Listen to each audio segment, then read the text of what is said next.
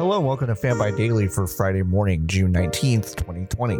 Super Smash Bros. Ultimate Game Director Masahiro Sakurai will sit down for a character reveal and deep dive on Monday, June 22nd. We know the character in question will be someone from the ARMS franchise, a fighting game on the Switch that is fine. We've seen these reveal videos before, which usually give a broad and then deep overview of the character style and mechanics. The video will be roughly 35 minutes long, and you can see it on Nintendo's YouTube channel at 7 a.m. Pacific that morning. Nintendo also notes that there will not be a second reveal or tease, so start pulling your hopes down a bit.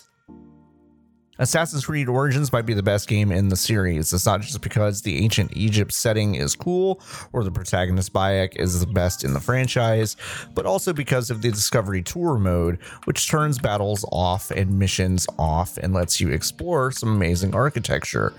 The game is free right now over on Ubisoft's Uplay platform and will be until 4 p.m. Pacific on Sunday, June 21st. Finally, AMC Theaters made waves when they announced that they would not be enforcing mask wearing at their reopened theaters because they didn't want to get into the politics of mask wearing. I still don't understand what that means. Anyway, AMC will now require all patrons to wear masks when they enter and when they're watching films at the 450 cinemas opening around the United States on July 15th. Mask wearing, in case you're one of the many Americans who seemingly got bored and quit caring about the ongoing pandemic, has been recommended by the CDC in public spaces where distancing is difficult since early April.